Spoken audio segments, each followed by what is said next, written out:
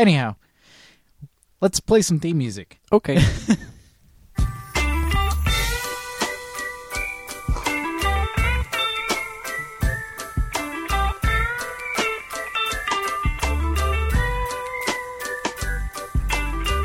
Welcome to the Sprocket Podcast, where we are simplifying the good life. I'm Guthrie Straw. And I'm Aaron Flores.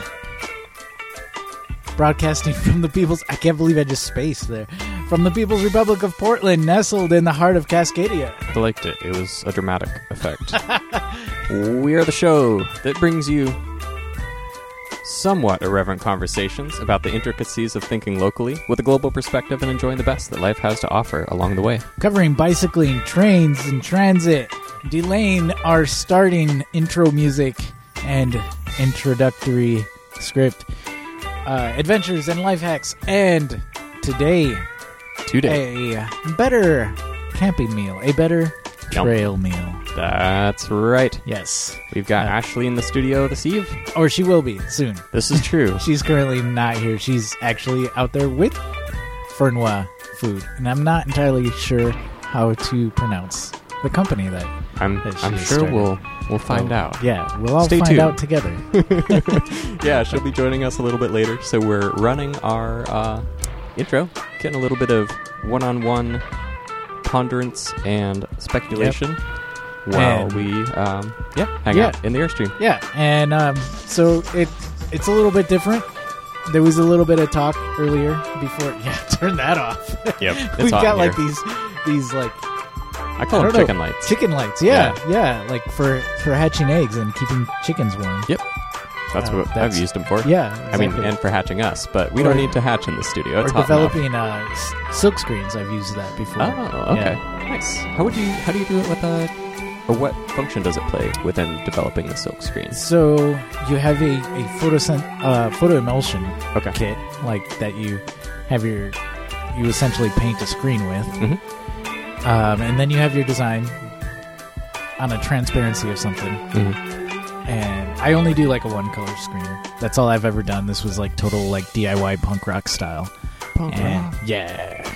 And so I'd have my design on a transparency, like one color. And whatever was being covered up would be shielded from the light. Oh, okay. And so then you put a light, like one of these chicken lights, up to your design. And I would usually like close it up in a closet, or I once had a dresser drawer that was just reserved for developing the silk screen. Nice. That's when you know you've got it good. Right. True punk rock fashion. Booyah. Anyways, so you have your silk screen, your photo emulsion like painted over, you got your design on this sitting on the screen, and you let it essentially develop with this light, and then you pull it out and you just spray it, and whatever your design was covering like washes away, and the rest is like fixed onto the which is not actually silk. It is a what we used was like just nylon. You just go to like a fabric store and grab like yards of nylon. Nice. Like white nylon fabric. Okay, cool. Yeah. Well, now Anyways, I know two uses for a chicken light. Yes. And if you don't have like a light like that, you could just use a lamp and then steal your drummer's cymbals and just kind of focus it. Yep, put them all over. What'd your drummer have to say about that? They're like, all right, it's for the band. It's punk rock. That's right. Nice. Well, what have you been up to this week, Aaron? I haven't been silk screening, but now I miss it. I might have to do some. Have you got a free dresser drawer? No, I don't. I got too much stuff. Okay. Honestly, I got way too much stuff. I just dumped a bunch of clothes over at Goodwill because I just realized like our closet is way too full. Oh, okay. And I'm speaking solely of my own stuff. Like, I'm not going to go through Anna's clothes. You don't need this. Hey, where's my... Oh, yeah, about that. Right, exactly. Oh, you needed that? That was your work uniform? Whoops. No, it's okay. Yeah. They don't have a dress code. That was incidental when you mentioned, do I have a free dresser? No, I don't, because I have way too many clothes. Okay. And even though they're all monochromatic, I have a lot of them. It's mostly so I can avoid doing laundry. Gotcha. Oh, yeah, fair enough. Well, we got, not on the laundry avoidance per se, but we've got an article that was sent in by Brock for this week. Oh, yeah. Speaks a little bit towards that. Yes. It's interesting that you went to Goodwill to drop off clothes, because I went to Goodwill to pick up clothes. Oh, yeah. Yeah. Well, I mean, that's also where I go get clothes. It's sort of like this cycle. Oh, totally. Yeah, I tend to like wear my stuff into oblivion, and I was realizing that it's probably not good to go to work with like clothes that don't fully cover all parts of me. And I'm just like, well, I'm too lazy to sew it, but there's a Goodwill that's, 15 blocks away. Yeah.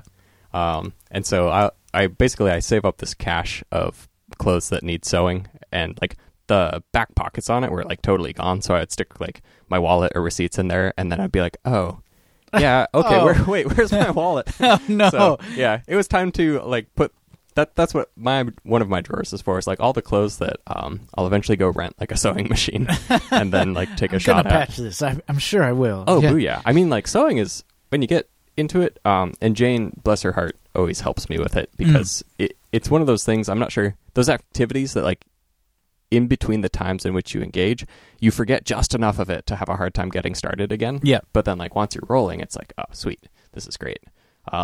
So yeah, I was at Goodwill getting some pants that I don't need to care about whatsoever, because that's where you go. Yeah, yeah. Anyway, yeah, Lillian's, they have a great, was it the Oh My Dollar forums, and there were folks talking about like thriftiness and such. Oh, and yeah? I've always just been a fan of going to Goodwill for that kind of stuff, because you can usually find something that fits, and it's like super affordable. Yeah.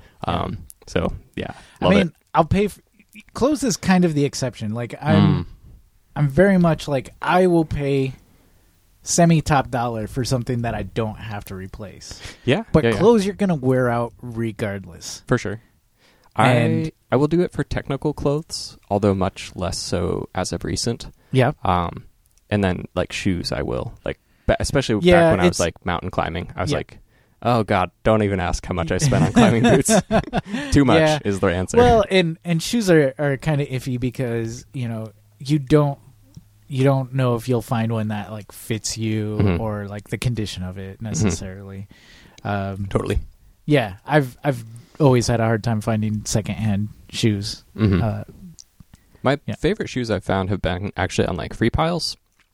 Like somehow they're feel like fresher than the shoes at Goodwill. Yeah. I'm not sure why. Intriguing. But yeah, usually like I fall in love with a shoe, and then by the time I need another one of them, they like don't make them anymore. I got new shoes this weekend for the first time in quite a while, and I went back to the same store to get the same brand to do like, because I feel like I could just get like 10 pairs of the pants I like and like 10 shirts that I like, and be like, sweet, all right, call me in 5 years. And like I try to do the same with shoes, but that we were talking about consumerism earlier, that wheel turns and they're like, well, it's a different color and like a different cut and different fabric, and I'm like, well, okay, but I never feel like I can justify getting 2 pairs of a shoe that I like, right, if one pair is still wearable. So I'm kind of the opposite way with, and this is kind of funny, underwear. And I'm very particular about like what cut of underwear, and it always that's the thing that like it cycles through and it changes, and like I'll find one that I like, and so I'll just buy a bunch of it.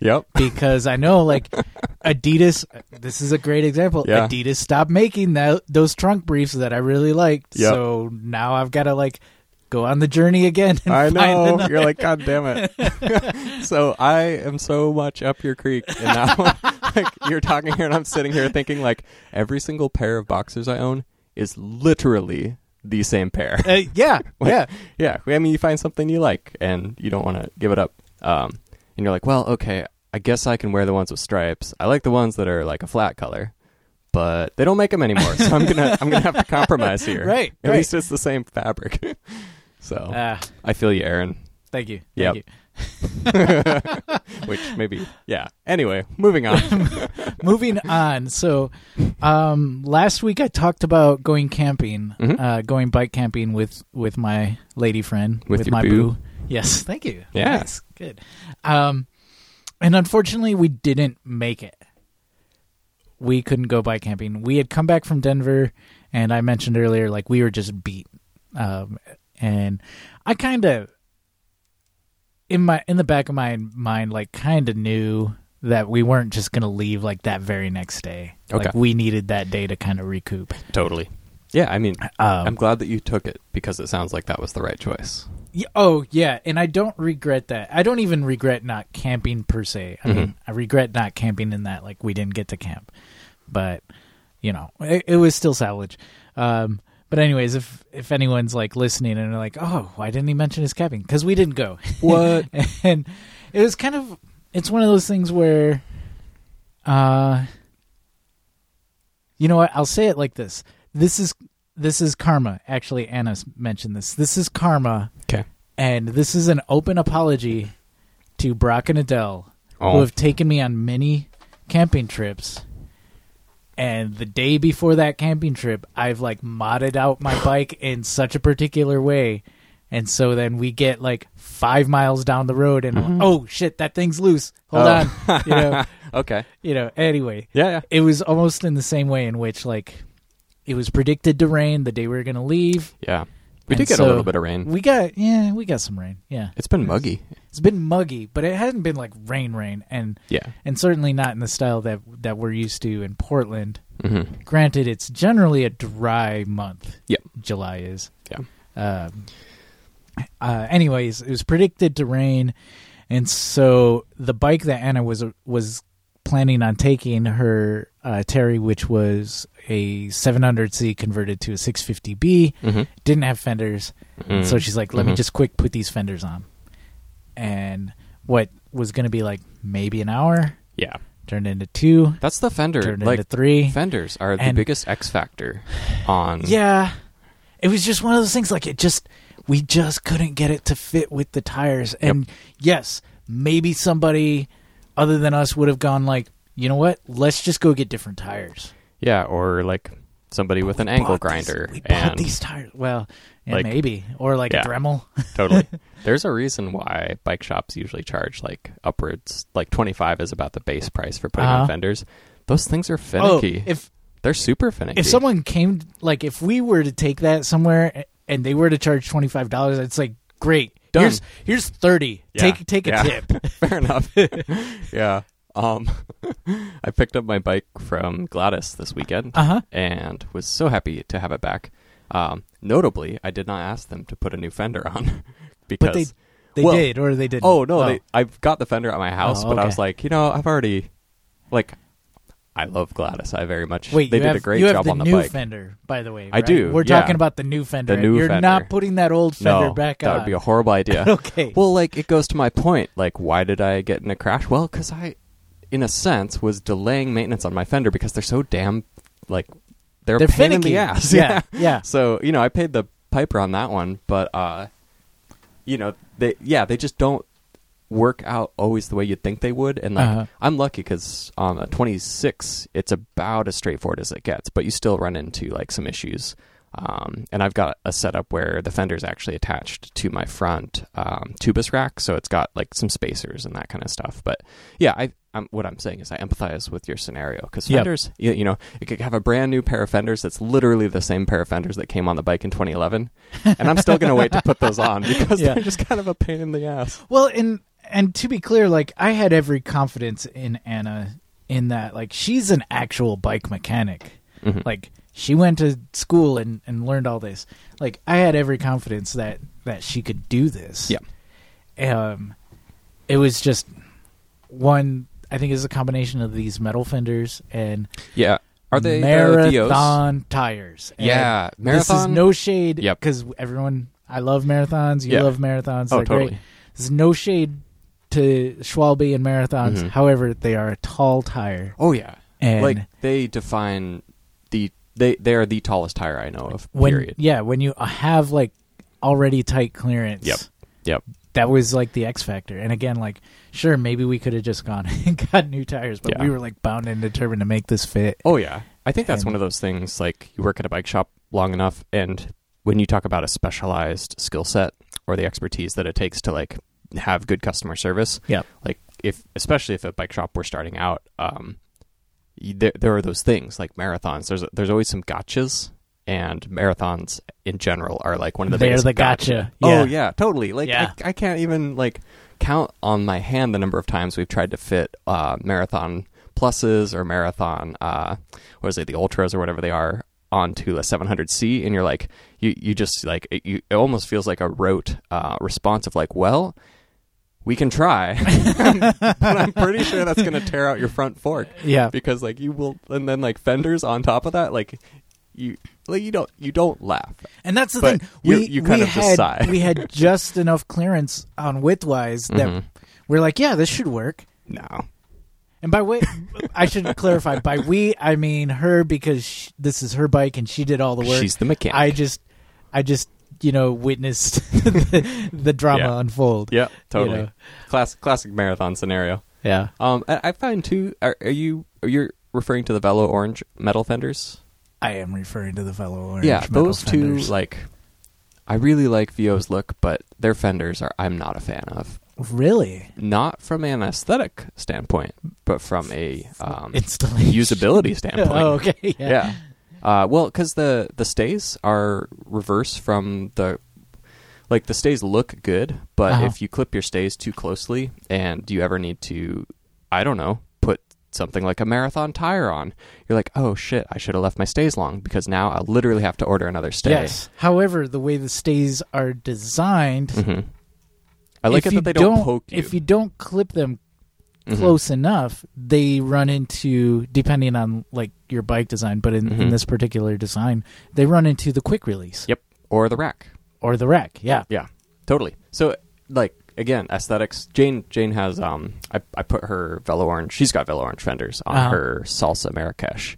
And I bet it looks really good. It looks great. Like no complaints about that. The like in the bike industry, like I'm not the engineer that goes and designs these things. So like obviously this is with a like fairly large grain of salt, and that like I fully admit I could not do better. Yeah. But that being said, like you put enough of those on, same thing with the marathons, you start to be like, well, maybe there's something that like I would appreciate about doing this different, like not a ton different, but I just think they look great, pain to install. Like if I install a set of VOs on a bike, I try to make the last time I have to touch those, period. So I usually put them as high up as I can to get as much tire clearance. Like especially if you're running like not a very tall tire, it might look funny, but like I will take looking funny on a set of VOs over trying to trim it into the perfect distance and then having to retrim that every time you replace your tire set. Like, no, that's ridiculous. Yeah. If I had like a weekend every like 10th weekend to do that, maybe, but I don't. Anyway, I'm not trying to throw shade at anybody. I'm just talking about some nitpicks within the industry. Things just get finicky from time to time. Totally. Yeah. So that when people go to bike shops and they're like, what? X amount of dollars for this? That's why. You're getting that expertise. Yeah, you're getting the knowledge that you don't have to like go spend $100 and spend it and then re-spend that same $100 because you got it off. You're paying for that person's prescription to muscle relaxants. Yeah. Something like that. So you don't have to. Oh, totally. Yeah. Like the number of times that I've seen like people come in upset after trying to install it. Yeah. I think it's a relatively affordable service, all things considered. Yeah. Yeah. In the realm. So, but yeah, no, I got my bike this weekend, and I had I had the rear wheel rebuilt, and I was going to rebuild it myself, but then like my wrist is kind of still a bit effed. Okay. So I was like, yes, please, thank you. Here's the rim that I had for relacing my wheel, but please do it. So yeah, Leo was great, and my mechanic was fantastic. I really like that shop. Yeah. And I am now a card-carrying member of their saddle library.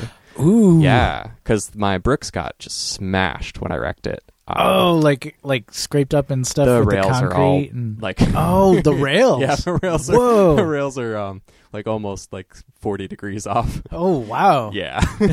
So it's new saddle time. Yeah. But yeah. it's like this is the classic Guthrie thing. Is like I'm gonna wait till it's well and broken before I try to get something new. And now I've got that chance. So I'm trying out a saddle for this week, and then their Cambrium or the Brooks. The Cambium. Cambium. Thank you.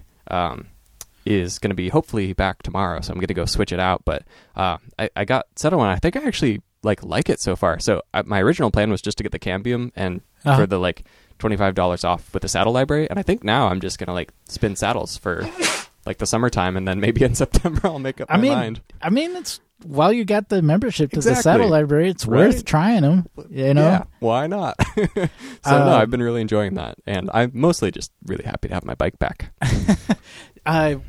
While you're on your saddle journey, you should check out, I can't remember the name of it. You'll have to ask whoever is helping you out. Okay. WTB makes one. It looks totally flat, like not very padded at all. Mm-hmm. Possibly the second most comfortable saddle I've ever had. Okay. Behind what? My current Brooks. Like a B17? It's a B17 with the cutout. Yep, totally. Yeah. That's the same one I had. So I am a fan of the B17s with the cutout. Yep. I've had one without the cutout. Did not go well. I don't mind it, but it's a longer breaking in period is the main difference that I've felt. Okay. Gotcha. And so when it came to riding the disc trucker, like having that shorter breaking in period for me was key. I really like the relief in the cutout. This is totally like one of those personal preference things, but I rode a B17 standard for 5 years. Never liked it. Oh, I was really? honestly like, no, I don't have a Brooks butt. I know they break in, but they don't break into my apparently, butt. Apparently that one did not. Yeah. And so I got the Imperial, or not the Imperial, but the one with the relief. And then I think that is the Imperial. Is it? Okay. Yeah. So we got that one, and then I put my bike with a saddle cover on the back of the car, and we took a trip down to the Bay Area, and something about the shape of the wind on the foil for the back of the car actually caused the Brooks, when it was wet, to deform. So it was no longer symmetrical. Yeah. And it's never gone back. Like I was like, well, it'll like ride back, but it's kind of like riding with a balloon of leather on your right side and like a regular saddle on the left. Yeah. So I told myself the next saddle I get is going to be up the synthetic alley. And that's hence the Cambrium I'm very excited about. So if you look closely to mine, you'll notice that it's a little asymmetrical. Okay. But that's just the way it broke in. Exactly. And that would be fine. But this was me, over a period of like an 8-hour drive. I'm just asymmetrical. And yeah. Totally. I get it. Like, anyhow. Yeah. We're just going through all our nitpicks. Right? I like this. Who else wants some? Yeah. Huh? Break it on. Do you have something that we threw shade? Not shade, really, but we're talking. We talked about marathons, Velo Orange. All products which we use every day. Yeah. Who else wants some? Surly? You want some? Hey. Intergalactic Surly Day. On our calendar. Oh, okay, cool. Yes. I didn't see a Portland event. September 21st. There is. Oh, is there? On our calendar. I guess at Command Basecamp F Brewing. didn't work. Okay, sweet. Yes. We're good. So, anyhow. I'm jumping ahead of myself. That's all right. I'm just excited. Should we go to our interview with Ashley? Any other names we need to drag into the dirt? Any other like bike? Well, I'm at it. Brands? America, the bike industry. Just the Mars, general bike industry. And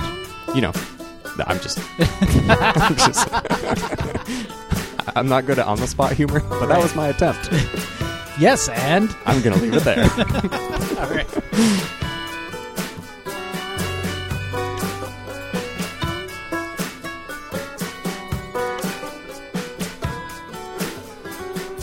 Okay, can you hear me? Yeah, this is totally good. I will say for note, I am not a fan of watermelon. I do not like watermelon, but I've never had it dried before. Yeah. This is amazing. Dried watermelon? Yes. Yeah. You got it. Now I with mint and lime. It tastes like a Jolly Rancher. It does. It's sweet candy. I think it takes like what you think. I think a lot of people watermelon's the texture, right? Because it can be mealy or like weird, or if it's not in the right season. That's how it it's is like for me. Like bland. I don't like really any melon at all. Any at all? No. Wow. Ooh, yeah. Right. So now I'm eating some pepper chips, and these are wow. I better give this back because I'm just gonna eat. Well, I'm gonna eat all of both of these, but I'll put this one closer to me. This is so. I know. Good. I wanted to bring a meal, but I was like, I don't. I have some in my car that I heated up earlier, but I'm like, I'm not gonna bring old food in there. But anyway, these are fresh. These are really good. Yeah. Thank you very much. You're welcome. Of course. So, first and foremost, how do you pronounce the name of this company? So in German it'd be Fernweh, but it's Fernweh. Fernweh because we're in America and it's easier that way and it's less confusing. Plus, Fernweh Food Company, the alliteration just kind of works. So Fernweh is how I say it, but technically it's Fernweh. Fernweh. So when, like, 10 years from now, you're a multinational you're multinational, you're like, I knew it back when it was Fernweh. Yeah. I know, some German guy came up, he's like, Fernweh, I love that word. I was like, yes, that's exactly how I say it. Don't say it to the other white people here. Nice. So what is Fernweh? It is the German word for like a far longing, like an ache for long places, like places far away that you've never been to, like wanderlust, like a feeling stronger than wanderlust. Ooh. So yeah, so that was kind of like part of it. Mm-hmm. Yeah, so. This fits in because you're pretty well traveled. I know it's settled down in the last few years. So I don't know. I got married this year, and so that's it. Yeah, that's what it does. Well, we bought the house, we got the cats. Like it just feels harder. But for our honeymoon, we're gonna try to do Thailand, Cambodia, and Vietnam. So do a month trip. Yeah. But last year we did shorter stuff. We did Sequoia, which is like so magical. Have you guys ever been to Sequoia? Okay, so you have free flying now. You should just... So now I need to go to Sequoia. Yeah, you should. It is so beautiful and magical in a way that only like protected forest and like the really like far out there outdoors can really be. It's like right on the edge of the Sierras, and I don't know. When I think about it, I get like cold chills. It was so that was like our big trip last year was that, and then we did the Outback. But yeah, no big travel in the last 2 years. So you're talking the Oregon Outback or like the Australian? Yeah, the Oregon Outback. Yeah. And the travel just prior to that was Cuba, correct? The big one was Italy before that. Oh, yeah, we did like a month touring southern Italy. Okay. And so yeah. Nice. Yeah, I know. I'm so spoiled. It's like it's been 2 years since I've been on a good trip. But like, I'm thinking back to my like overnight trip to Stubbs Stewart, being like, you're sounding pretty good right now. Yeah, I know. I think it's just ingrained in like my heart is like this desire to travel and see all the things, and this Fernweh. This Fernweh, yes. So for me, it's like, it's been a little bit, but it's good right now. We actually got permits to do the Wonderland Trail, so that's a 100-mile trek around Mount Rainier, and so it's a 10-day trip, and we have to do food drops, which I've never had to do before. Oh, yeah. Like I'm literally shipping stuff tomorrow, our food that we're going to pick up in 3 weeks. Hiking? Yeah. Okay. Yeah, so we're going to do a 10-day, 100-mile hike around Mount Rainier, and so nice. That's kind of our big summer trip. So nice. I'm so looking forward to it. I can't wait. So. That sounds awesome. Yeah. Do you guys have big summer plans? I mean, I kind of just go every day at this point. Yeah. I don't have big summer plans. I have winter plans that are kind of coming to be. What's your winter plan? I have a good friend who is teaching English in Japan, and I'm trying to just kind of keep an eye on very cheap flights that coincide close to one of his holidays. Yeah. And the plan would be to bike over and either catch him on the beginning or the end of a trip and then go see our friends in Scuba. Yeah. And just kind of like bike tour around Japan. Yes, you should do Keep that. me updated because that is also on my list. Yeah, is to head over to Japan. If I see like right now everything's hovering like above the 1,000 mark, and I'm like, I can't really like. Right. I can't. I'm not going to commit to something like that. And who do you track flights with? Like, who are you? Just Google Flights right now. Yeah, I'm not very serious about it. I know some folks who do a bunch of travel hacking, and I've just been like meaning to send that email that's like, hey, put me in the loop. Because I know you can get flights to Japan for as low as like $300 or $400 if you keep an eye out. That would be the goal, ideally. But yeah, just trying to like keep a bit of my like winter schedule free enough so that I can kind of like pounce on something like that if it comes to be. And then on suggestion of a friend, I applied for a working holiday visa to New Zealand and got approved for that. So theoretically, Japan to New Zealand. Yeah. Cool. Maybe. Ooh. We'll see. Like the way I like to plan in the mid future is to leave doors open rather than closed. Yeah. And an open door is having a potential 1 year work visa for New Zealand. Ooh. I don't think I'd use the full year, but it sounded a lot more attractive than a 6-week holiday visa. No, absolutely. And then from there, I mean, once you put yourself out there, you'll meet people. I feel like once you're traveling, and would you be going solo or with someone? Jane was too old to get the visa, Oh, unfortunately. yeah. So she would probably be joining for a portion of it. And like, we're figuring that part out. We do have a cat. You know, you're talking about a house and cats, and like we just got an automatic equation. feeder. Oh, okay. We're giving it a try while we're home to see how it goes. Yeah. So then we just have to be like, "Hey, come scoop the litter." Totally. But yeah, our cat, I hear ya. like no joke, is kind of our kid. So we left.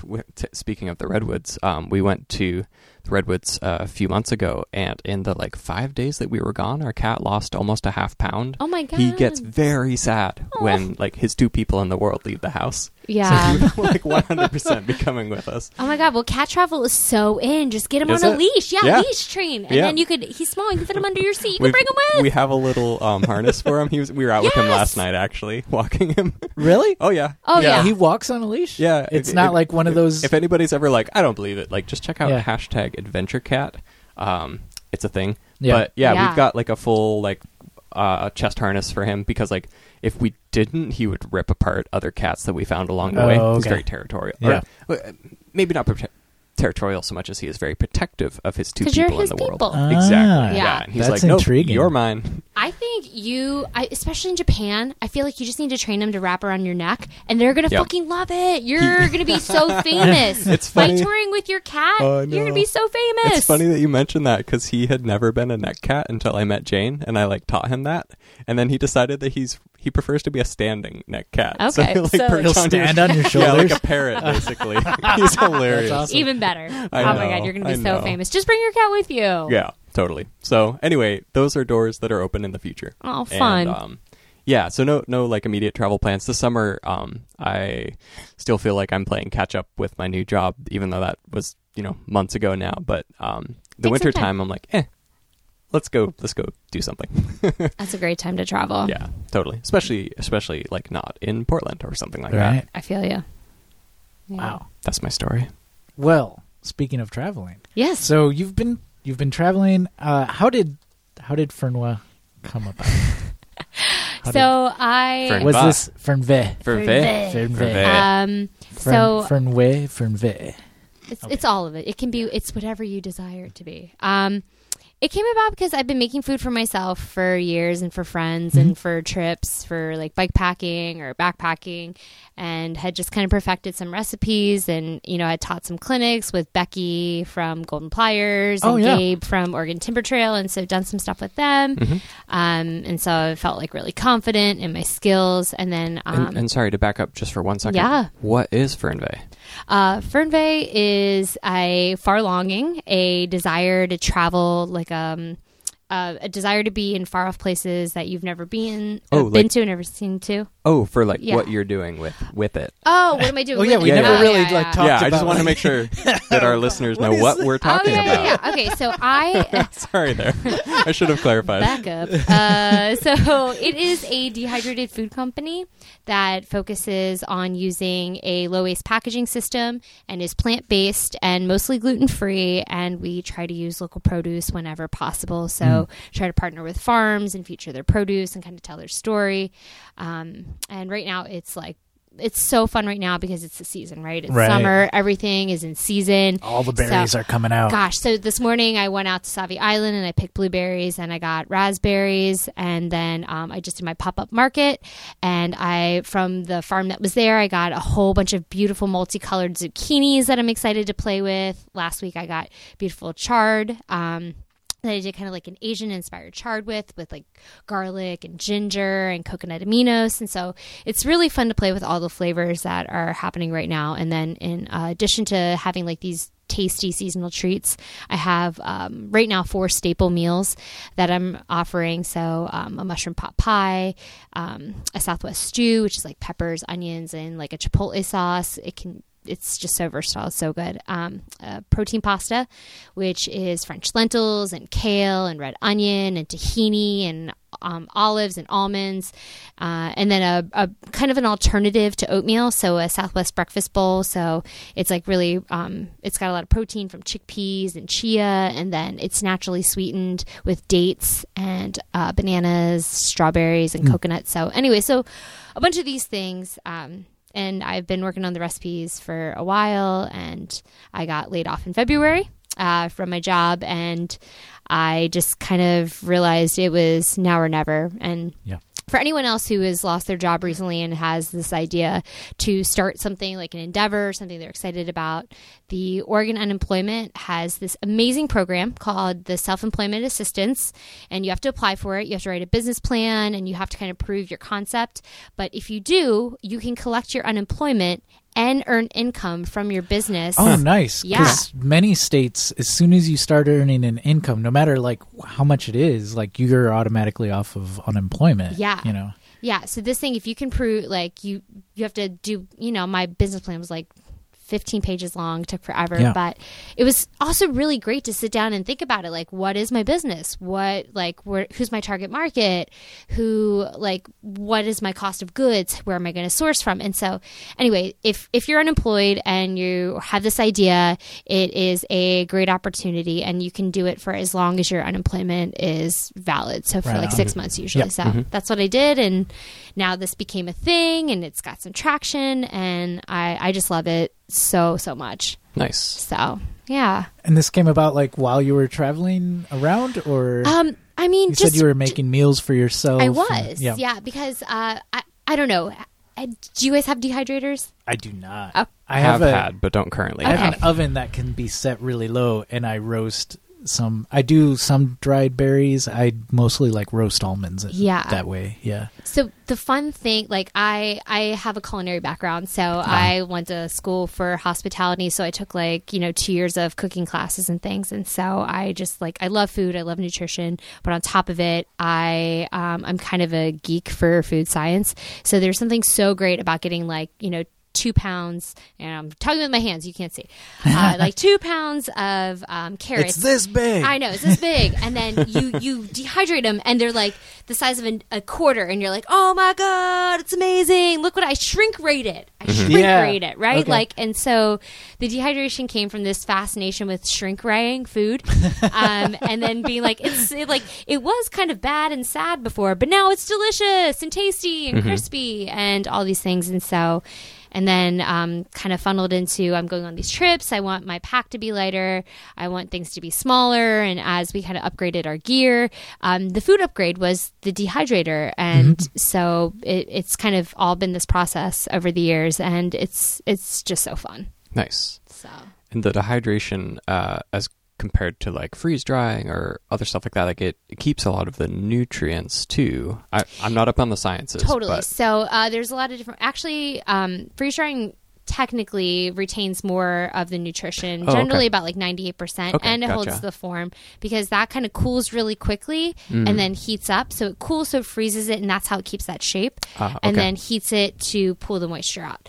And so with dehydrating, it's heating and fanning it. So it's basically heating the moisture out of it and then rotating it around to kind of make it disappear. So it's totally different systems. And you're getting about 90% of the nutrition from it, which is pretty good considering you're pulling all the water, and it weighs, a pound generally makes about an ounce of dried foods. So it goes a long way.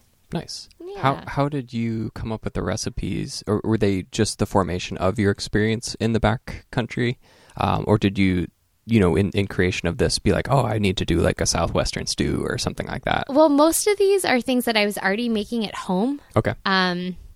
So the Southwestern stew I've actually been cooking since I was in college. It was like my main. This is a tried and true. Oh then. yeah. It's like my vegan staple. Like I made the Southwest stew, for what, like 15 years now, long time. Oh wow. And I've added meat to it, and I've taken meat out of it, and I've like put sour cream on it, and I've just like done everything there is to do with that meal, and I knew it was going to be good, and so that was an easy one. Mm-hmm. And then the mushroom pot pie actually was a chicken pot pie recipe, and when I was trying to get licensed, I found out so the vegan thing, I'm not vegan, but mm-hmm. it kind of came from two places. One was there was a gap in the market. There is like not really great vegan backpacking food. There's not really great. When you're talking about dried food, especially. Yeah, so both of those things they were missing from what was out there. And then also licensing to be able to process meat is insane. Like you have to go through the FDA. Yeah. Where I, instead doing just like all vegan and plant-based, I just had to go through the Department of Agriculture, which they're great. They're so easy to work with and approachable and so much more affordable for a business that's just starting. And so it just kind of worked out. So a lot of the recipes used to have meat in them. And then I was like, all right, how do I make this not have meat in it? And so I think different from us than a lot of places is a lot of places dehydrate all the ingredients separately and then throw them together with some spices. Sure. And that's why you get those pockets of tasty and the pockets of like not tasty. Okay. Because with ours, we cook everything together. So the flavor is like really cooked into every single meal that you have. Like the that flavor makes so much sense. Like if you're making in. like a stew or really anything, if you're making something, like part of that process of cooking is to cook it with the ingredients, like all the spices and the flavors together. Yeah. So. It's like why soup tastes so much better the second day. Like imagine now if it's been cooked, dehydrated, and then you reheat it. It's like 3 times as good, right? Nice. And so there's some things that like I've learned through the process that like peas dehydrate way quicker, beans rehydrate way quicker. So I like cook those separately and then mix them in, but I make sure to add seasonings that kind of are going to work with what it's going to be mixed with, so all the flavors kind of meld together and just make like these really delicious meals. So okay. Yeah. When you're sort of thinking about, so you have 4 right now, what is your approach at Fernweh? Is it kind of like sit on those 4 and just kind of see where that goes, or do you have like new ideas and recipes that are sort of like coming to mind now that you're like really diving into this? So twofold on that, I guess. So right now I'm really enjoying all the seasonal ingredients, like just being able to package things and make them shelf stable, for a long period of time while they're in season. Mm-hmm. So I'm really enjoying playing with that and all the flavors of the season. But at the same time, I am also working on 2 recipe ideas, like a pozole, like a vegan pozole, and then a tamale pie. So, nice. Yeah. That sounds interesting. Yeah. And then like a lentil breakfast bowl. So I've got 3 kind of in the works. But it's, you change one thing and then you dehydrate and it tastes totally different. You're like, damn it, what was the one thing I changed? So it's like taking tedious notes. It's not like your normal cooking when you're trying to make a recipe. Like you literally... You mentioned like you're into the food science of it. Yeah. Like I'm weighing in grams, which I don't normally do. Like I'm weighing in grams every single thing. Like a pinch of salt, I have to pinch the salt into it and I have to make note of that every single time I make the recipe until I find the right one. So it's just a totally different way of cooking, and it's been challenging, but it's like any challenge. It's when you get it right, you're like, yes, hell yeah. Like the wins are so much bigger.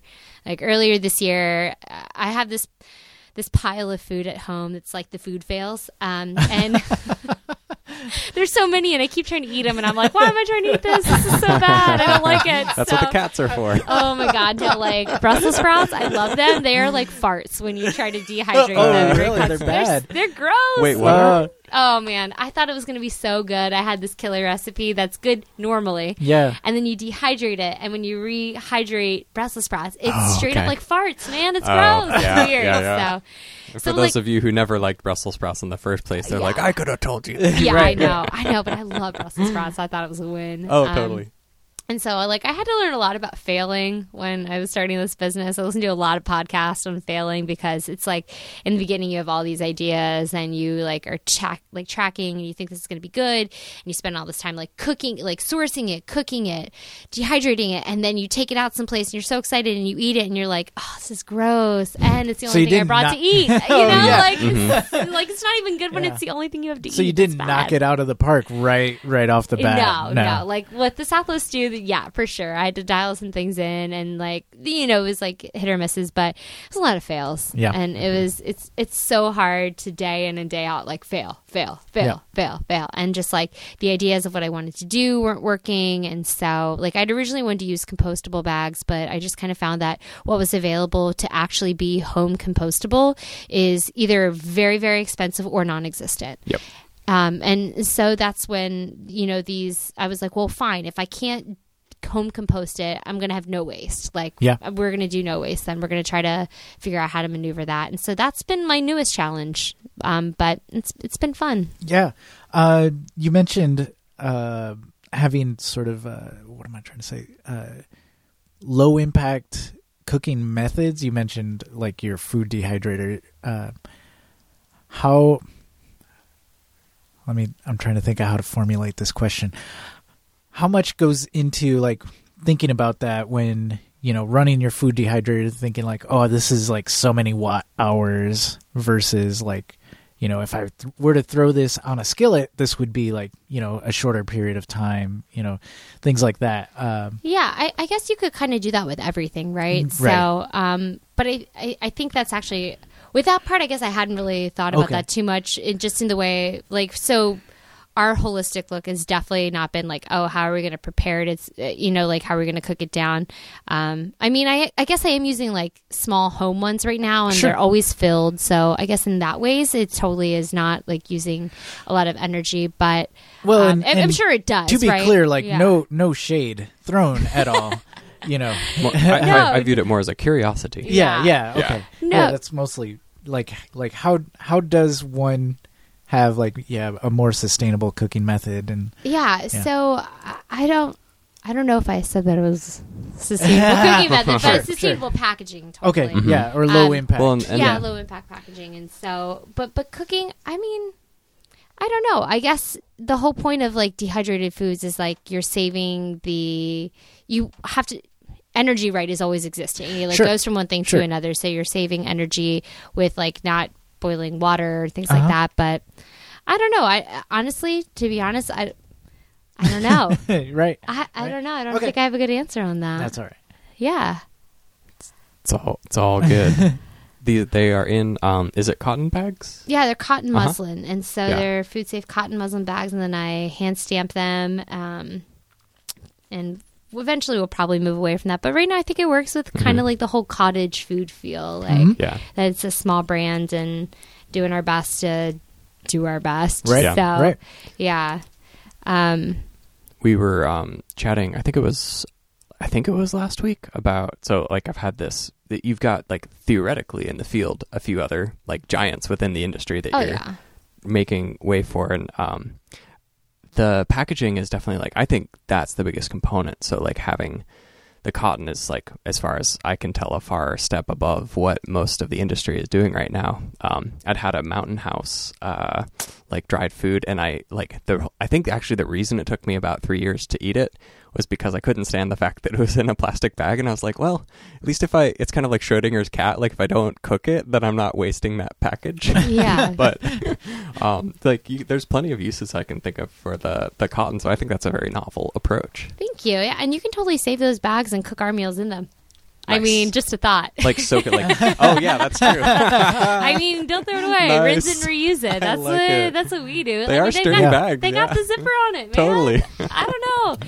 Love it. Oh my God, we're crazy at our house right now. Like, so we're doing no plastic July. Like, we're trying to do that to the best of our ability. It's so hard. So we have bags upon bags upon bags that we save, and we take them and refill them, and then we clean them and we reuse them. And so like stuff from Trader Joe's, because they have really good zippers on those bags. Like while it sucks to rebuy, throw away, but if you save it and then refill it, they're great. And so that's the thought with these bags. So like the big challenge we have right now is, so the deal I worked out with the Department of Agriculture is I can use these bags. I can refill them if you bring them to me and they are your bag and you identify it as your bag. It's like, as the consumer, I'm assuming the risk because this is my bag. Yeah, exactly. So I can refill them. I can do it that way, but I can't ship in them because they're not a airtight, waterproof bag. And so I'm recommending for everyone, like when you buy these meals, if you're not going to use them within a month, store them in an airtight, waterproof container in your fridge or freezer. You're good for a year, at least. Yeah.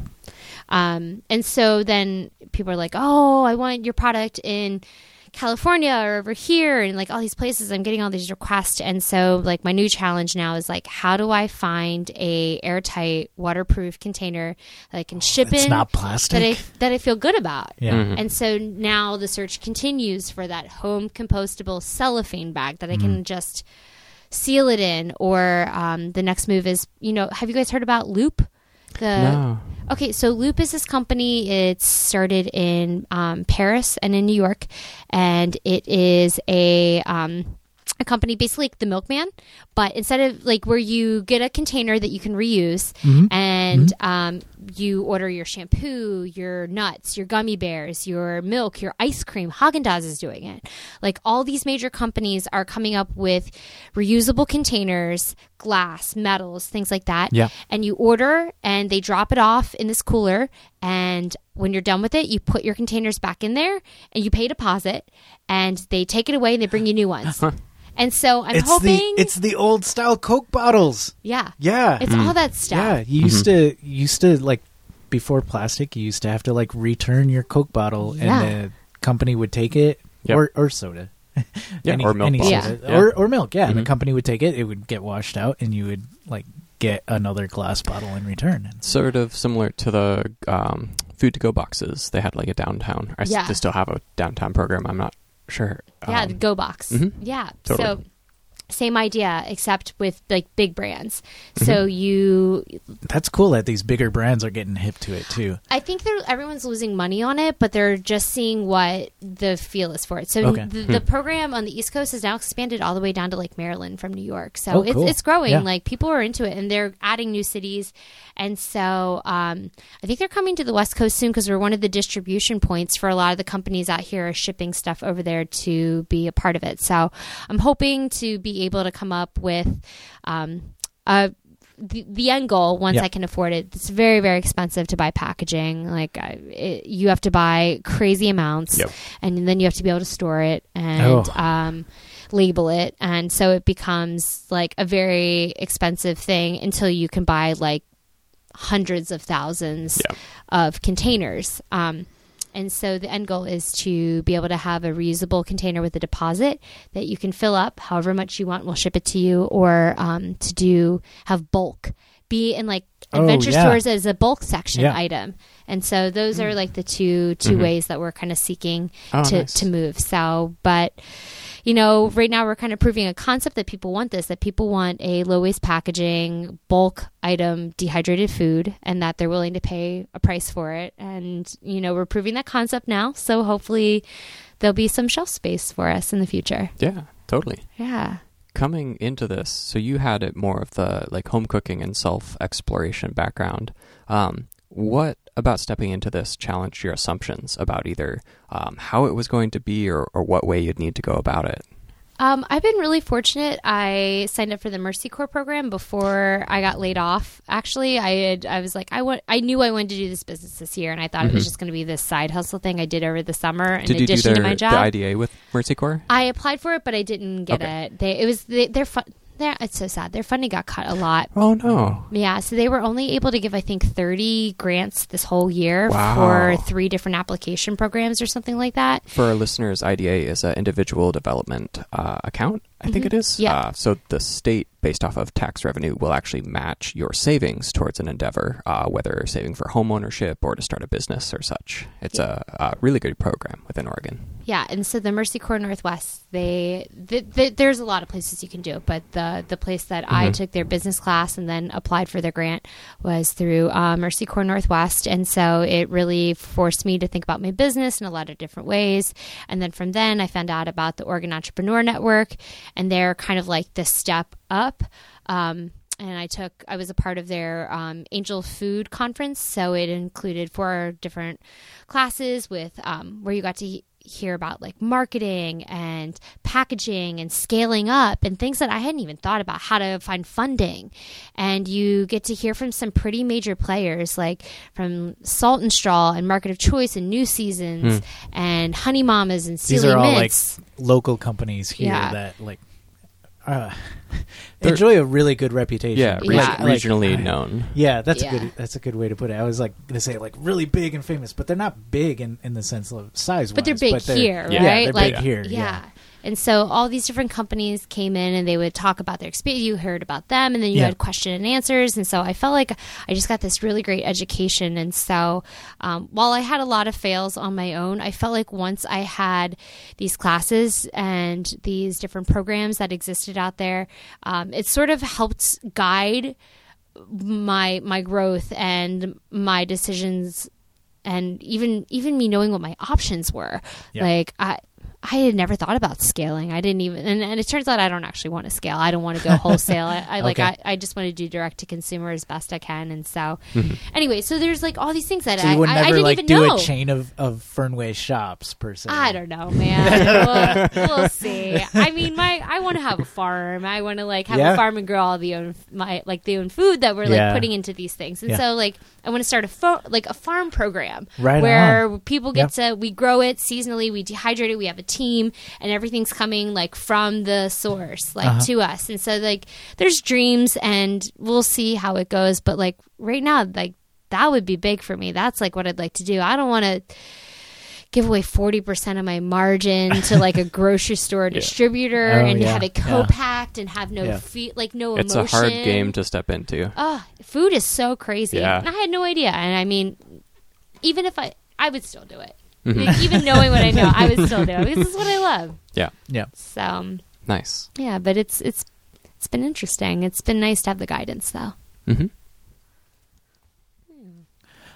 You mentioned the wins are so much bigger. Before we head out, what is like one of the biggest wins that like, say on a day where you're having a fail, you kind of go back to and you're like, you know, so long as I can remember this will carry me through that one failure here. Yeah. Well, I think most recently, so like I was just kind of being like, oh, what am I doing? I'm like trying to get this going. And like, I don't know, like we got married and we had all this stuff going on. And so all this things are like happening at the same time. And I was like, all right, I'm like not working out anymore. I'm not taking care of myself. So I decided to go for a run. And then I came back from a run and Portland Monthly reached out and they said, we heard about you because... Oh, that's right. Yeah. So we heard about you because you worked with Gladys Bikes, which is a local bike shop. And they put me in touch with Lotus Cycling. Just talking about them earlier on the show. Yeah. Love them. Love Leah. Love them so much. Love everyone there. Molly, all of them. And so through those connections, like through biking, one of the editors had heard about us and had an intern reach out to me and be like, get her to bring some samples over, probably just to get the samples, but any way to get your foot in the door, right? Like, get them early before they're out. Like, I heard you're launching soon. You want to drop it off early? And so, but anyway, it was really awesome to be like, feel like I'm trying to figure out where I'm going and what I need to do. And then to have someone reach out and be like, I heard about you. We were really excited. And then they posted a really beautiful, to write up about our company, so you can look it up on Portland Monthly, and it just was so encouraging, and it just was like, yeah, this is awesome. And you know, since we really only launched on July 1st, so we've only been doing this a couple of weeks, like we've only been selling to the market, like to the people, since July 1st, and I've already gotten so much traction from that article and from all these connections, and so that's been really great. And then like moments like this morning where I got up really early and I was like, I'm going to go berry picking. But it's for the business. So like, it was really nice to just be able to do something like that. It was good for me, and it was fun to support a local farm, and then to now have this, you know, these beautiful blueberries that I'll get to sell in a week or two. So I'm excited. I'm glad you mentioned the Portland Monthly article, because they used a descriptor that I don't think I would have thought of on my own, but I think is apt. They described it as like a disruptor. Yeah.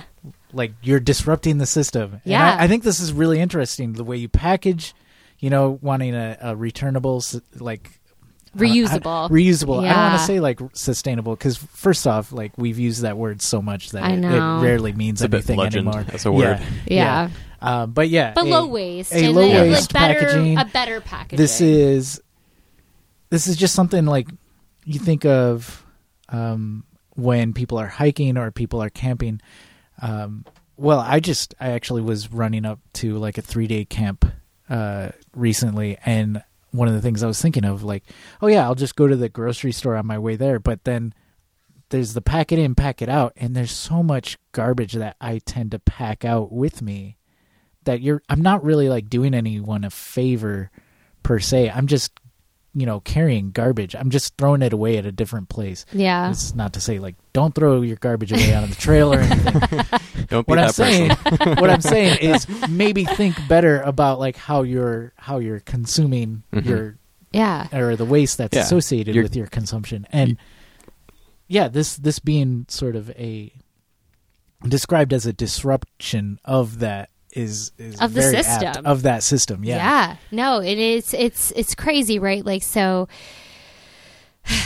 it's so big, right? Like we could get into it forever. So we want to be outside, like we're all these people, we're active, we want to be outdoors, we want to be enjoying it, but what's available to us is all these packaging, which we eventually throw away, goes into the water, goes back into our water systems, into landfills, and because we don't see it, we assume like, oh, it's gone, it's fine, it's whatever, but it isn't. It really isn't. And brought to light, like ruining like the how much outdoors that we plastic love. doesn't get recycled. Like you can even like assuage some of your guilt and say like, oh, this is recyclable plastic, but it doesn't get recycled. Yes.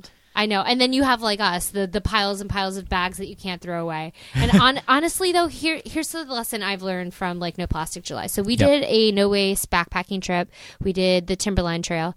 We did 3 nights, 3.5 days more or less, and it was heavy. I'm not gonna lie. Like tuna is like a staple for us in our lunches, and we had to get a can of tuna because tuna doesn't come in a packaging that can be recycled otherwise. So, those vacuum packs. Yeah, you can't recycle them. Yep. So we had to carry a can of tuna, right? Like to have tuna for lunch. But I found that if you ask, people will help you. So New Seasons, even Fred Meyer, we've gone in and we've said, hey, I want that salami. I want this much. Can you just wrap it in this beeswax wrap for me or put it on this paper? I will wrap it in there.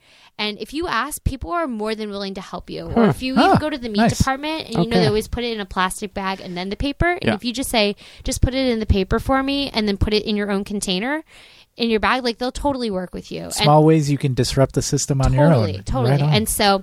And it was really fascinating, and we were so excited to do this no waste backpacking trip. And when we came out, we had our can of tuna, and I think we ended up running out of food at one point because we tried to go too late, and so we had to eat our emergency bars. So we had like emergency bar paper and some like peanut butter packet. But besides that, we took everything home, we washed it, and we refilled it for our next trip. Nice. It was so amazing, and like while we were packing it, we're like, oh my god, our food weighs so much.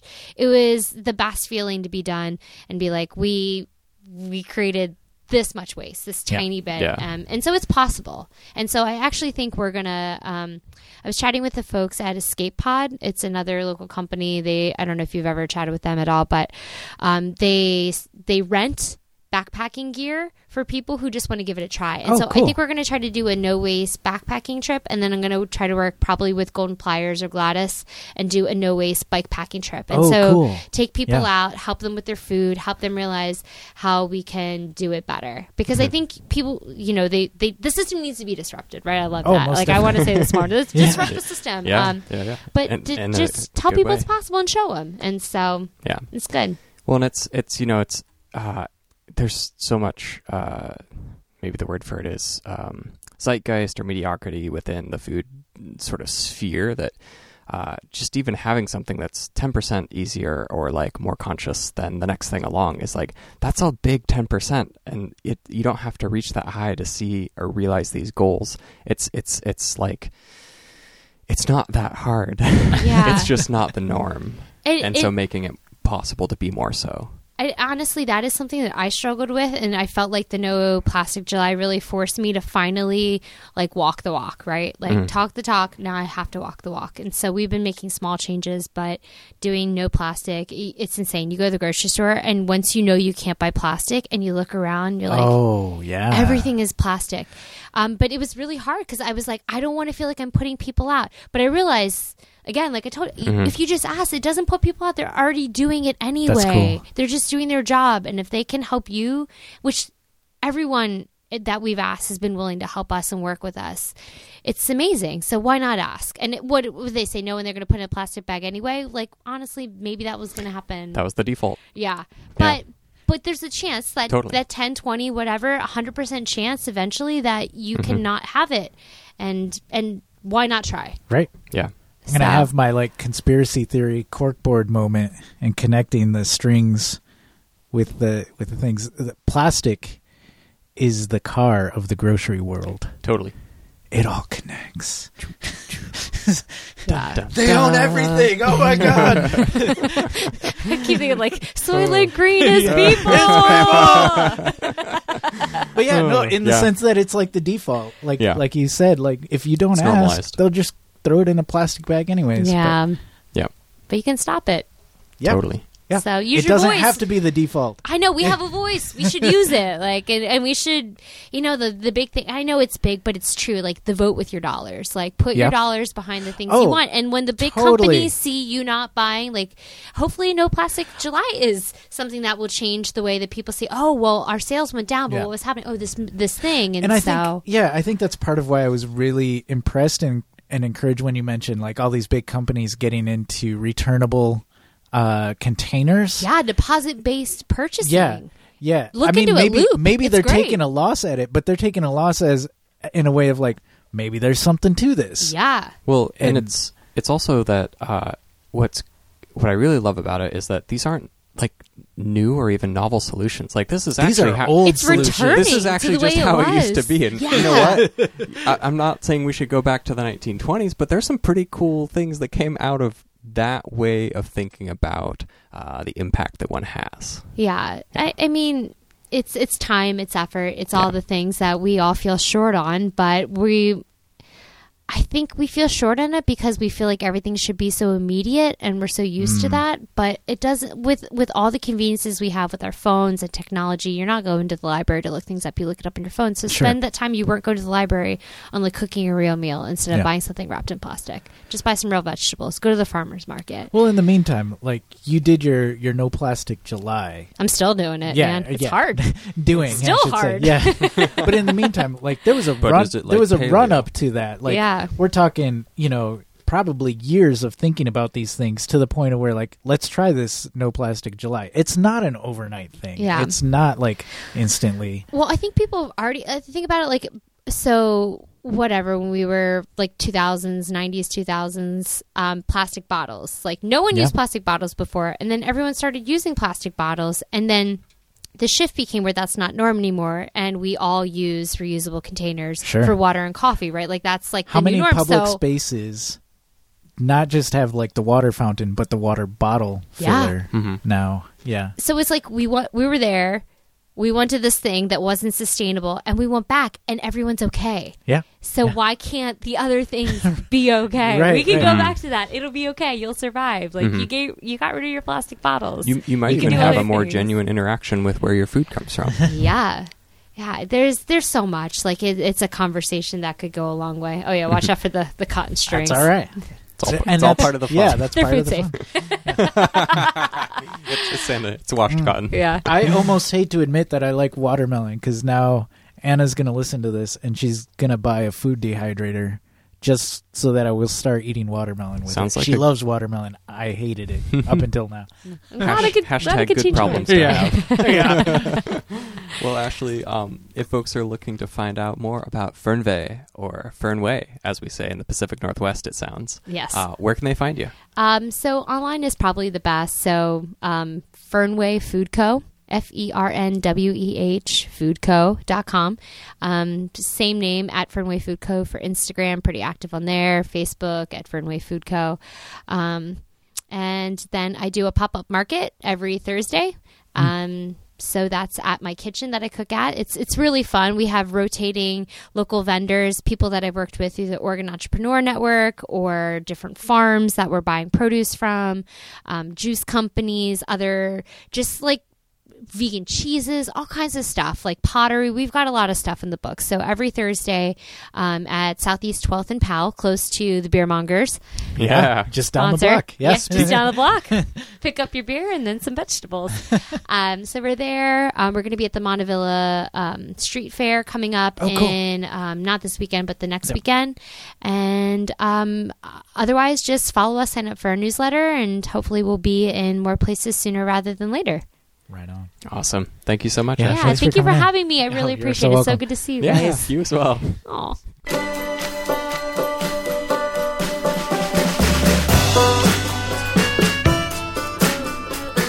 I should do calendar song. Calendar song. It's a calendar. I love my calendar. Don't ever use that. You know what I love, Tim? I love that you sing that for us every week. Every week. Thank you so much. And speaking of every week, it's not every week, but the second Thursday of every month is the Joyful Riders Club in Minneapolis. The second Friday of every month, the Boston Bike Party. Also the second Friday of every month in Indianapolis, the Indianapolis Bike Party. Also the second Friday of every month, the East Bay Bike Party. And the last Friday of every month, the Baltimore Bike Party. The first Saturday of every month here in Portland is the Civil Unrest Ride. Every second Sunday of every month in PDX, the Corvidae Bike Club Ride. Coming up, like really right around the corner, as in like tomorrow. That is true. So you won't be able to participate if you're just hearing about it now. But we want to say it anyway. Yes, July 19th, the E-Scoop P-Town Throwdown. And July 20th, the Turd Lafart. Le Turd Lafart. I will actually be hosting a challenge there. That's all I'm going to say about that. Ooh. Yes, I'll have a station there. Ooh. And you're welcome to help man it with me if you want. All right. It's a weekend. Yeah. Also, July 20th is Gorge Pedal. Conceivably, you could go to Gorge Pedal, come back, and participate in the Lafart. This is true. And a little bit far out on our calendar, in September, in fact, which means that if you've got an event you would like us to share with our listeners, please let us know at... You could Twitter to us at Sprocket Podcast. Or email. Same with Instagram. Or email at sprocketpodcast@gmail.com. Yes. Or you could even text to us at 503 847-9774. Yes. We've got a bit of a gap in our calendar. Let us know. We'd love to talk about what you are up to. September 21st, Intergalactic Surly Day. Yes. And so speaking of Intergalactic Surly Day, so that is a thing that Surly is putting on for their 21st anniversary. So we'll link to our website for their main site, but also... so wherever you're listening, there's probably an Intergalactic Surly Day celebration happening near you. And for those of you who are listening in Portland, Intergalactic Surly Day is happening at Base Camp Brewing on the 21st. Yes. Some upcoming Film by Bike dates. Missoula, Montana, September 15th. Bendigo, Australia, October 4th. And our good friends down there in Akron, Ohio, November 3rd. And now for... What can compare with the thrill of a brand new bike? I like my bike, it's fast. I like my bike, it's fast. I like my bike, it's fast. It circles around the city lights. Pedal just as fast as we can into the morning light. Pedal just Abrupt news from Reach Now. Yes, Reach Now, one of our local point-to-point car share programs managed by the BMW Corporation. It's with a heavy heart that we share news that Reach Now will end service effective immediately after a realignment within the new BMW Group and Daimler AG joint venture. We've posted a blog with more details about the news and have put together a FAQ for you. However, 2 quick notes. If you are in an active rental, do not fear. If you are in an active rental, why are you reading this?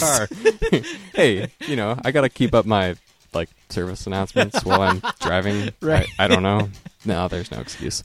If you are out of town and with one of our cars, the support team will be in touch with you directly to say, sorry, you can just lock it and SOL. And by the time you're listening to this, and by the time you're listening to this, it's already like Reach Now is already no more. Like your car has shut down, like wherever you are at the trip. However, I could swear I saw a Reach Now driving around today. Yeah. So I don't know. Were they wearing a Reach Now uniform? Maybe it was like taking them back to corporate or whatever. Yeah. Well, Daimler does have a branch here in Portland. Yeah. Out in Swan Island. I suppose that's wonder where they're stacking them. That's where they're taking them. As Michael Anderson specifically noted, he much prefers the Reach Now sort of seat adjustments to pedal ratio as opposed to the Mercedes. And it was very sad to hear that news. Yeah, I've heard this too from a few people. That I don't know if I ever noticed. Well, apparently this is obviously secondhand information. Yeah. I've not driven either of them, but apparently the Mercedes are not fun for the acceleration curve of the Mercedes is just kind of off for most folks, or at least in relation to seat adjustments. So much chagrining on Twitter, but we won't get too much into it. I've never really fit well into any car, given my stature. Yeah. So, yeah, there's some cars. I just sort of take it on the chin, like, oh, this doesn't fit. Neither does anything else. Yeah. So, yeah. I used to valet. Like my first job out of high school for the summertime was valeting for a hospital in Salem, and I used to play the game partially because like people would be upset if they got their car back and the seat was in a different position, and because it's hard to like remember. But what do you do? You're a valet, man. Yeah, well, you hop in and you're like, how can I contort myself to drive this vehicle in a like theoretically safe but unsafe manner to the place where you park it?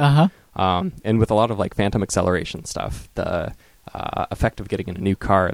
I'm getting into some Malcolm Gladwell research, but essentially it was kind of like a fun way to keep yourself entertained while parking. And everybody, there was like the company was based in Las Vegas and Salem, and everybody who worked in Las Vegas but got transferred to Salem was like super sad because you're working for this hospital, and all of a sudden you have to deal with all of these cars, and people are coming there for like, my appendix is burst, stuff like that, instead of like walking out of the casinos and being like, yeah, here's a $500 tip or not something really like getting that. a tip from And I was after like, tips? getting my What are appendicitis. those? I'm new at this. It was a good learning experience of when your management says, oh yeah, we'll take you full time. Oh wait, it's September and I've got to go to school.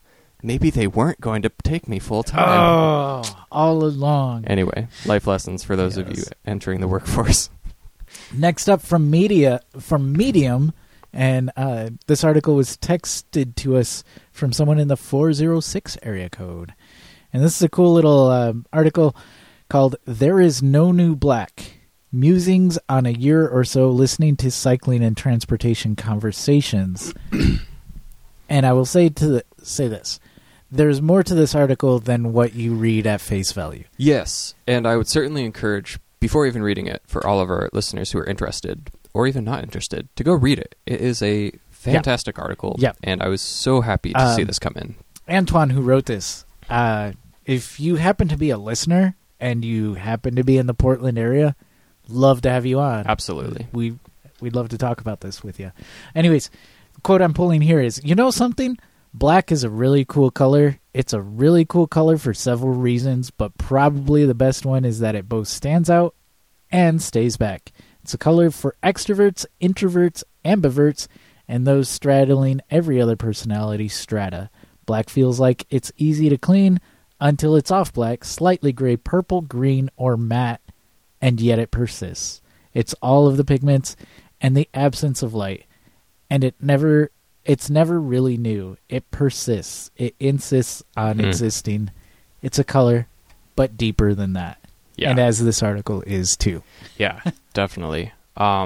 This is I'm so happy that this article was sent to us. This is something that I've been thinking a lot about, especially in regards to a lot of the public transit policy that's happening in Portland. Yep. And I think the most relatable sort of example of, I think what this author is getting at is the recent Greenway debate on Northeast 7th Street, and also about who has voice in transportation and who is there to listen to. Yes. And how do we listen to those voices? So the article, like Aaron, you said, is much more than just an article about the color black. Yes.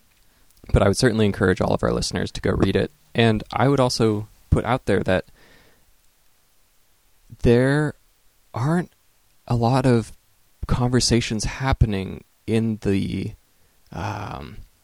sort of spirit that I think this article is intentioned towards within the transit advocacy community, or just the transit or public planning community in general, or at least ones that I've sought but not necessarily been exposed to. And so if you have any article or writer or etc. Suggestions for how to sort of follow through on this and to have those voices brought out and onto the table, please let us know, because I would love to be able to, like Aaron said, have some of those folks here on the show. And lastly, from bikeportland.org, Grilled by Bike embraces barbecue season, Portland style. Mm-hmm. There are many aspects of living in the bike-friendly city that are never captured in the myriad annals, lists, and rankings. One example is the number of people who can cook a meal on their bike and or have a fresh cooked meal anywhere they park it. In Portland, that number is growing thanks to the popularity of Grilled by Bike. Mm-hmm. Yes. There was some fantastic Bike Portland comments on this article, apparently. Oh, yeah. I didn't even check out the comments. I kind of stay away from the comments section. It's a great idea to stay away from the comments. So to credit to Jonathan Moss, he does offer a comment of the week credit. And, as far as comment sections go, it is what it is, but it's also one of the better ones out there, in my opinion. It's hilarious what people will get up in arms about, in a sense. Yeah. Brock highlighted a few, and my response was classic Portland. Yes. Classic Bike Portland. I'll leave it at that. Yeah, I guess I was like, well, let me go back in my inbox and read them, but maybe it's not worth it. I mean, if you want to, it's, suffice to say, it's fuel for the tender. If you can find a way to cook meat without using fossil fuels, please let me know. Or using something that emits carbon in some fashion. Right. Please. How is the neutral way of grilling? Gosh. Well, okay, now I'm thinking there's a few ways. But carbon neutral? You'd have to average it over time, and my guess is it would take a while to break even on solar panels and a hot pad. No. Yeah. So eighth grade, I tried to do a solar oven. Booyah. Couldn't work. They're difficult. You couldn't cook much more than a hot dog. Yep. A hot dog. Yeah. And you're like, did you and it took forever. Yeah, because when you make it, you keep checking it, and you're like, oh, is it warm? Is it warm? Is it warm? Yeah. No. Is it working? Right. Wait, I don't think it's working. We need to get some magnifying glasses and all that jazz. Yep. So, anyhow, thanks, Eric. Appreciated talking to you last week. Yes. And thank you for putting on Grilled by Bike and putting bike fun into the hearts and minds of Portlanders far and near. And guess what we have? What have we got? We got mail. Hey, we got mail. First email to us from Jay Letko, and he's got some suggestions about my Brompton. Yeah. And good suggestions. Yeah. Intriguing suggestions. Brompton update. I tried to give them my money. And they were like, go away. They wouldn't take it. So they just gave you a bike and call it a day? For other reasons. Oh, but okay. Yeah. It's more or less the person there was like, I think you want a true custom job. You should email this person who also works there. Oh, okay. Yeah, gotcha. Yeah, just wasn't there at the time. I see. They will really get into this. So they're trying to hook you up. Yeah. They're doing you a solid. Yes. They're like, this person will really get into it with you about what options you may want to look at. Yeah. I get that. Anyways, here is the mail. Well, now, it's good that you now you have that happen, because then we got this mail, and right. Now you can now I can even inform further. your decision. Started listening to episode 474, wherein Aaron reveals that he's preparing to purchase a Brompton. Good choice. My wife and I have been riding ours on weekends for the past 6 months in preparation for an upcoming trip to Avenue of the Giants in late summer, which that's on my bucket list to ride through. So beautiful. Yeah, you've been through it. Mm-hmm. Ah, jealous. To answer the question as to whether to buy or build a wheel with a dynamo hub, buy it. Regarding the rear rack, Brompton rear racks aren't as utilitarian as racks on traditional bikes. I am aware of that, thank you. Heel strike is an issue, unfortunately. Get the front luggage block, definitely. Was already thinking about that. And, Aaron didn't mention whether he's figured out the most difficult question of the configuration process. What color is it going to be? See, I thought you were just going to be like, well, if I'm getting a Brompton, I'm getting the special edition stainless steel Brompton, in which the answer would be stainless steel. Stainless steel? Oh, like the nickel edition. Yeah. Is that what it is? Nickel plated? Yeah. It's It like, looks so nice. It's like all chromy and everything. Yep. It does look really cool. That's not what I'm going for. Well, you know why? It's not your favorite color. It's not. I had this fantasy. It's not possible. Brompton won't do this. But I had this fantasy of having the black body with the purple sparkle fork and handlebar stem. Nice. And anyways, they can do that with standard colors. Okay. Like you can sort of switch out. Like you can have like one color body and then the extremities be a different color. Okay. But with their special editions, like their purple, their raw lacquer, their flame lacquer, those are the ones I think that are currently out right now. I feel like I need to go on their configurator again. Oh, dude, it's so much fun. Even if four colors that I didn't even know that they did. Well, and even if you never like buy a Brompton, it's just fun to like. It's kind of like booyah. I don't know. It's just fun to like play around with those things. If you don't think that I visit the Comotion configurator at least twice a year, Comotion has one. Like, you're joking yourself. Now I've got another way to spend my time. Yep. It's nice because you look at the price at the end and you're like, maybe next life. Yeah. But it's fun. It's super fun. So, spoiler alert: it's black. It's a black edition, black Brompton. Mm-hmm. And thank you, Jay. Thank you for the mail. Yeah, thanks for listening.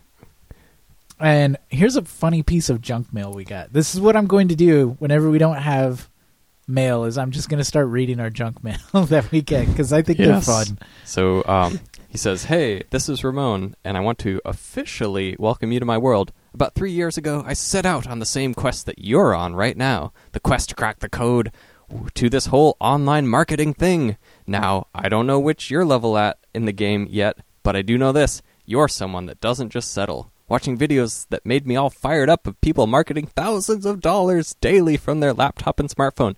Instantly, I was hooked. Maybe you can relate. Winky smiley face. Just a few years ago, I swore to myself that I would do capital whatever it took to make that real for me. Whatever.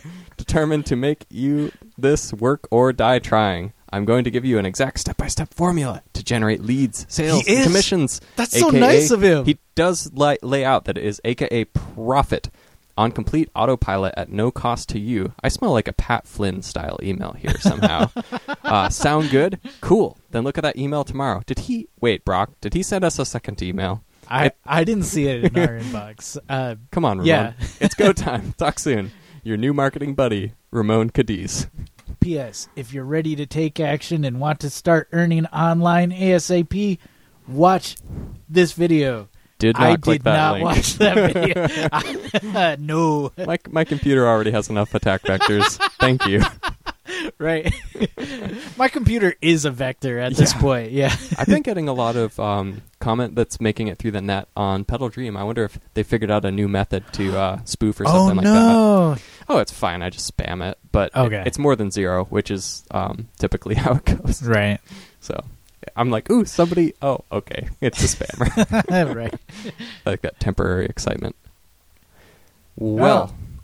You've made it to the end of another fine episode. I hope we have. Yes, we did. We've talked about many things. If you've got complaints and or nitpicks about the bike industry, we won't not say that you shouldn't write them to us. But why not? Yeah, I mean, come on. We're all in good company. Yeah. I mean, to be clear, as much as we complained about these products earlier, I don't know if we're complaining even. We use these products. Yeah. Okay, maybe not complain. It's the kind of... It's not a... I would hesitate to call it a sense of entitlement. I would call it a well-intentioned guff towards that which cannot be perfect, which means that it's kind of just how it goes. Okay. Yeah, I can get behind that. All right. Yeah. Anywho, yeah, if you got something that's sticking in your craw, and again, bike-wise, these are all products we use. Yes. So it's sitting outside on the bike rack right right. now. I still need to put my fender on. Yeah, thanks for listening. And yes, we'll thanks see to you next Ashley week. for coming in and, Yeah. and talking shop with us. And yeah, we'll see y'all next week. Da-da-da. Interesting. The Sprocket Podcast is produced at Stream PDX Community Audio Studio thanks to the generous support of OpenSignal. Our website is thesprocketpodcast.com. Email to thesprocketpodcast@gmail.com. Call or text to 503-847-9774. Twitter and the Instagrams at Sprocket Podcast. Thanks to Ryan J. Lane for our theme music. Kurt Bird for our headlines sounder. Marcus Norman for graphic design. And thanks to our sustaining donors, Shadowfoot, Katharina Mellengard, Wayne Norman, Eric Iverson, Cameron Lean, Richard Wazinski, Tim Mooney, Glenn Kubish, Matt Kelly, Eric Wise, Todd Parker, Dan Gebhardt, who's a time traveler, Dave Knows, Chris Smith, Caleb Jenkinson, J.P. Cooley, Peanut Butter Jar Matt, Marco Lowe, Rich Otterstrom, Andrew in Colorado, Drew the Welder, Anna. He'll be home soon. I'll be right there. Andre Johnson, King of Division, Richard G. Guthrie Straw, who's sitting across from me. I almost said right next. That is not true. Aaron Green, author of We Were Like Sons and founder of the Regranary. Campsite, Mac Nurse David, Nathan Polton, Chris Rawson, Rory Michigan, Michael Flournoy, Jeremy Kitchen, David Belay, Tim Coleman, Harry Hugel, E.J. Finneran, Brad Hipwell, Thomas Gato, Keith Hutchinson, Ranger Tom, Joyce Wilson, Ryan Tam, Derek Wagner, Jason Oftenberg, Microcosm Publishing, David Moore, Todd Grosbeck, Chris Barron, Chris Barron, Sean Baird, Simon, Gregory Braithwaite, Ryan Morrow, Jimmy Diesel, Dude Luna, Matthew Rooks, Caw! Marshall, Paula at Funatake Cyclecraft, Philip M., Spartan Dale, no relation, Mr. T, who never really left, Bike Initiative Kiwana, and Sarah G, Adam D., Go Dig a Hole, Beth Hammond, and Greg Murphy. And all of our former donors who helped us get this far. Now brush our teeth. And go to bed. That was probably the fastest we've ever done it. Sweet. See you next week. Cool. Yeah, that was good.